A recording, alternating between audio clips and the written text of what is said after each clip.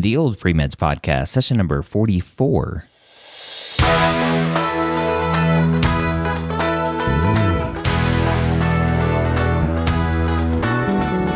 You're a non-traditional student entering the medical field on your terms. You may have had some hiccups along the way, but now you're ready to change course and go back and serve others as a physician. This podcast is here to help answer your questions and help educate you on your journey to becoming a physician. Now, welcome back.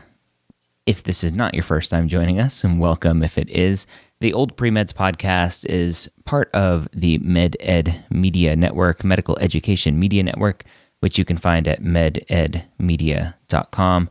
You can see all of the podcasts and other interesting things that we're doing over there. Again, that's MEDED media.com. We take questions directly from the oldpremeds.org forums and answer them here on the podcast. So if you have questions and you're a non-traditional student, or even if you're a traditional student but still have questions, go over to oldpremeds.org, register for an account if you don't already have one. It's free, it's easy, and go ask questions, and we'll hopefully pick it up here on the podcast. Now, a question for this week is from a non-trad who has a very unique backstory of traveling all over the place. And he is interested to know how to approach this on his personal statement. So we've talked a lot about personal statements lately, and here's another question along those same lines. And as you go through this process and you hear some of these questions, or you read the questions in the forums, everybody thinks they have a unique situation. And what you will find out is that every situation kind of fits into a certain bucket. And so this bucket is, how do I write about my past in a personal statement? And so let me ask the question first, and then I'll kind of answer that question about how to write your past in a personal statement. So I'll give a brief overview because this poster basically gave his whole life of traveling, and it sounds like he's had some amazing experiences living all over the world and has now rededicated himself to becoming a physician. And so he is talking about how to fit everything into his personal statement. He's got a lot of traveling. He did online courses because his parents threatened to take away his funds for school. His parents had saved some money for him to go to university. And I say university because he's Canadian, and so that's what everybody outside of the U.S. says. In the U.S., we just call it college. So his parents had saved up money for college, and he wanted to go travel, and his parents said, if you travel, we're going to take your money away. And so he signed up for online classes so that he could travel and take classes, which is a good compromise there, I think. And so he now has been working hard in the last few months to gain volunteer hours, research work, shadowing experience, focusing on GPA, studying for the MCAT. He says, however, I'm having a hard time visualizing how all this travel experience and unique approach to my 20s will look in a personal statement rather than being lazy or avoiding work life. And so he says, taking distance education has been extremely challenging, and it requires a lot of dedication and determination, as well as other important skills such as time management and discipline. And all the travels and interesting foreign countries I traveled to taught me so much about other cultures and about myself that I think are all beneficial, but I don't know how to show all this with an appropriate length of time. All right. So again, this question of how do you fit in your life experiences into a personal statement is the wrong question to be asking. So your life experiences are going to be a huge part of who you are about your application. But your personal statement is your story about why you're pursuing medicine.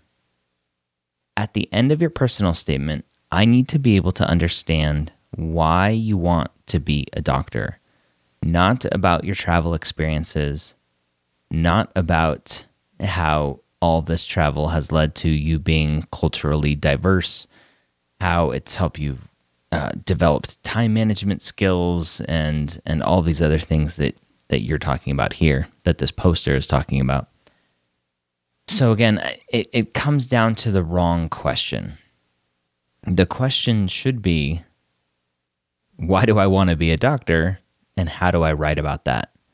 Now, have these travel experiences deepened your resolve to be a physician?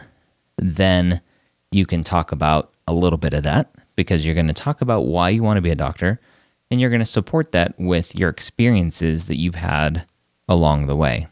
What is supporting that decision? Now, if you go back and read this original post, it doesn't really sound like the experiences of traveling strengthen the desire to be a physician. It's more of a conversation that he had with a resident, a cardiothoracic surgery resident. So I'm hard pressed to see, at least in the question here that was written, how the traveling has led to wanting to be a physician. But definitely, you don't need to talk about your traveling. You don't need to talk about how it's taught you all of these skills that you mentioned here about being dedicated and determined and building time management and discipline. That stuff doesn't belong in the personal statement. That belongs elsewhere. If it maybe it belongs in one section of your application where you talk about your extracurricular activities, you just talk about travel, and then you talk about the experiences you had traveling and what you learned from that and how you hope to carry that forward as a physician. I think that would be a good place for it. But your personal statement, again, that's your place to talk about why you want to be a doctor. That's it. All right. I hope that answered that question. Pretty straightforward one. I like talking about personal statements because a lot of students make this same mistake. They come into it thinking or wondering how they write about their experiences, especially for non-trad students. You sit there and you question it. I'm 30 years old. I'm 40 years old. How am I supposed to fit my life into 5,300 characters or 4,500 characters? And you're sitting there and slamming your fist on the table going, oh, these 21-year-olds and 22-year-olds, they have plenty of room because they're not as old as I am and haven't had the experiences that I've had. But again, you want to talk about why you want to be a doctor, not about your whole life experience. So focus on that. Figure out what that inciting event was. And this poster for this question talked about checking out a book in 4th grade called Brain Surgery for Beginners.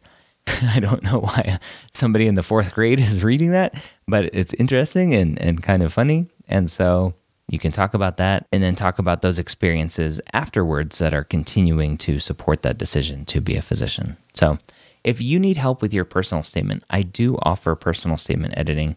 You can go to medicalschoolhq.net/personal statement editing.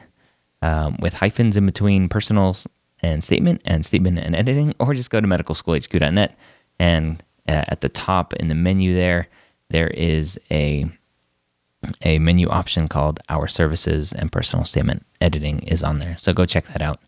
Again, medicalschoolhq.net. All right, if you have questions that you want answered here on the podcast, go to oldpremeds.org, register for an account. Go ask a question, and if we don't get to your question here immediately on the podcast, which again, we only release them once a week, there are the Old Pre-Meds community is phenomenal and is very helpful. So even if we don't answer your question right away on the podcast, somebody will get to your question, hopefully. All right, I hope you got some good information out of the episode today. Go check out, like I mentioned earlier, mededmedia.com. Check out all the other podcasts that we're working on. And next week, I hope you join us for another amazing episode. I think they're amazing here at Old Pre-Meds and the Old Pre-Meds podcast. Have a great week.